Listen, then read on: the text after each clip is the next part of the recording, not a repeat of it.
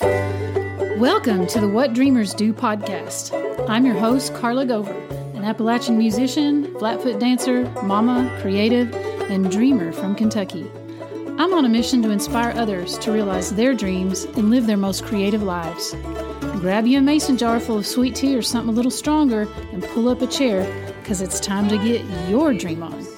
Who's been following you? Because that's what dreamers do. Hey dreamers, hope you're doing well. I am coming to you this week with a mini episode about my journey as a dancer. And the reason it's going to be a mini episode is because I am preparing to go on vacation in Hawaii for the very first time ever.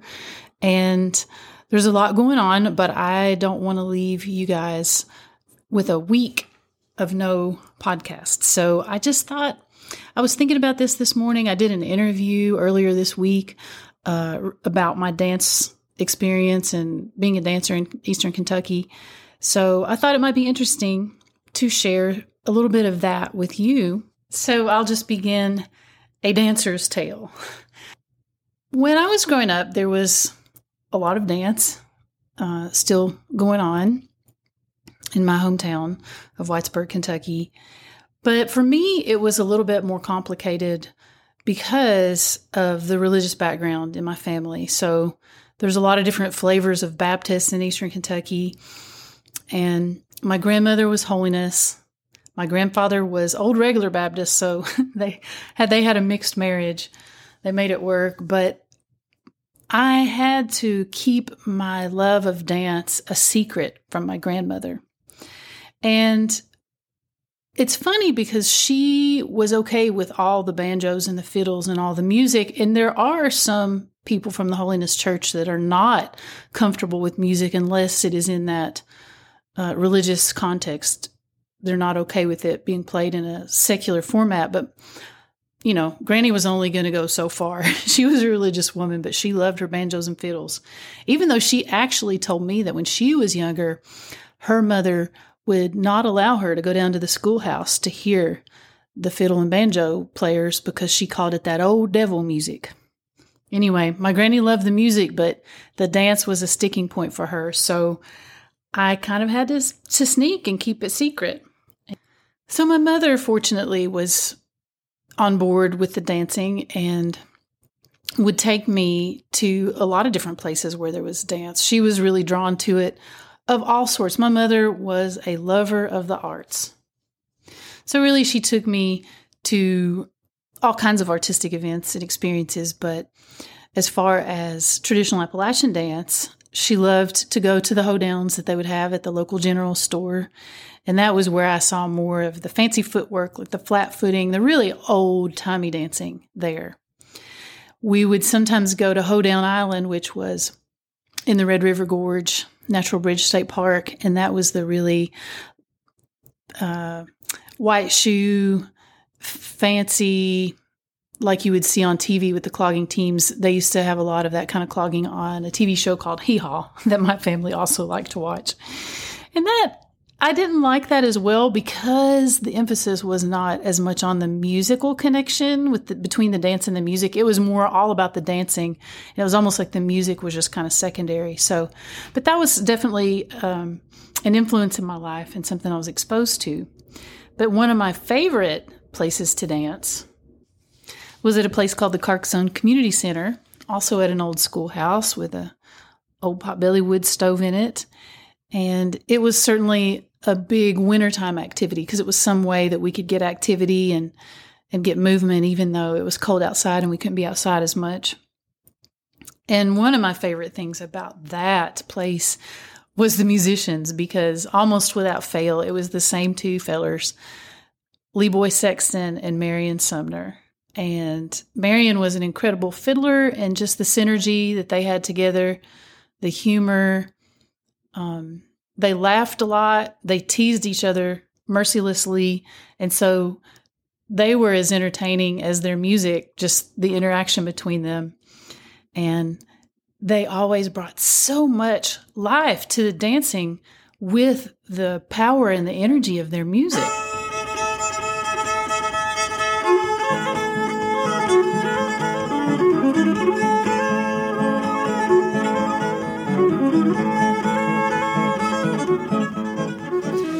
One of the things that I like to tell people about the traditional dance that we would do in that location at the Carcassonne Community Center, and just in general, whenever there would be a square dance, is that we didn't do dances in squares for the most part. Every once in a while, somebody would call one, but a lot of times at the Carcassonne Community Center, there was a caller named Charlie Whitaker, and we started our dances all in circles. And so all of the calls that you would do, all the figures that you would do would come out of that big circle. And sometimes you would stay with the same partner the whole dance, and sometimes there would be what they would call a mixer. So sometimes you would have different partners throughout the dance, essentially.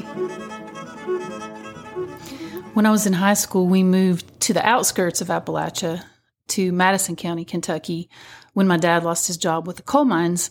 And there I encountered a lot more of that white shoe style contemporary clogging.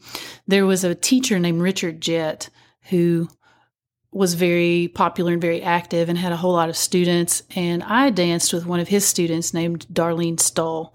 And we had a little dance group called the Kentucky Thunder Cloggers. And we danced to a Ricky Skaggs tune as our Rise and Shine opening big number when we would perform. Sometimes we performed at Renfro Valley, and we also performed at Hoedown Island. So that was definitely an important component of my dance education. But I had a life-changing teacher, and this was actually after my grandmother passed away, because my grandmother, she never saw me dance. I never danced in front of her. It was something I was not open about with her, because I loved her so much and I admired her so much, and I wanted her approval so much that it wasn't something I even really consciously thought about. It was just like this separate part of my life, my separate identity as a dancer, that I never really shared with my grandmother, even though the rest of my family would come to my performances and watch me dance. I never asked my grandmother to do that. I never told her about it.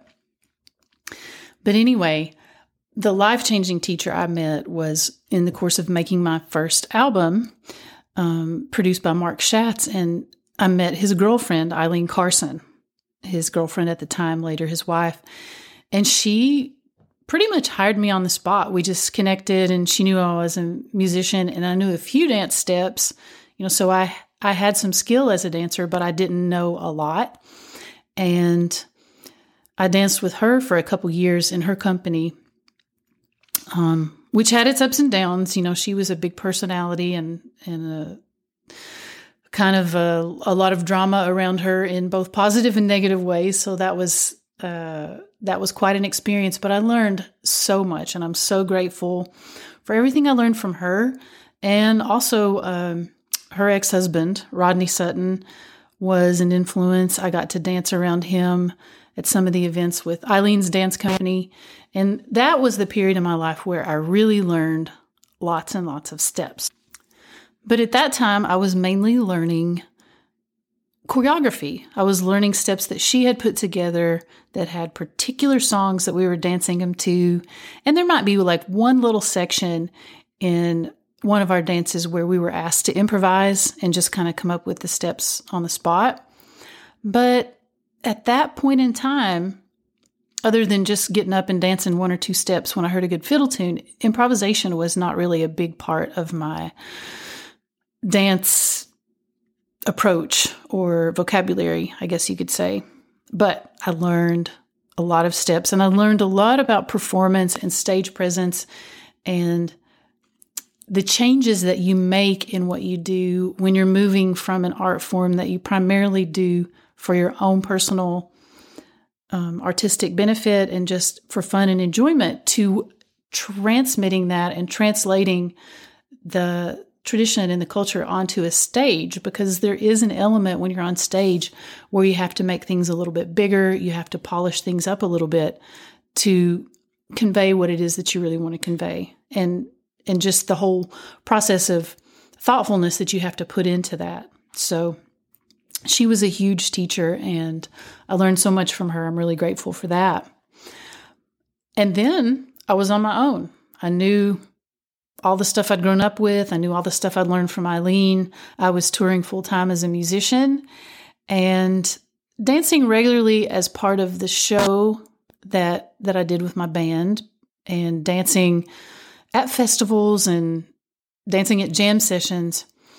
But the next leg of my dance journey, no pun intended, but bad one made anyway, was really understanding more deeply the relationship between the music and the dance steps.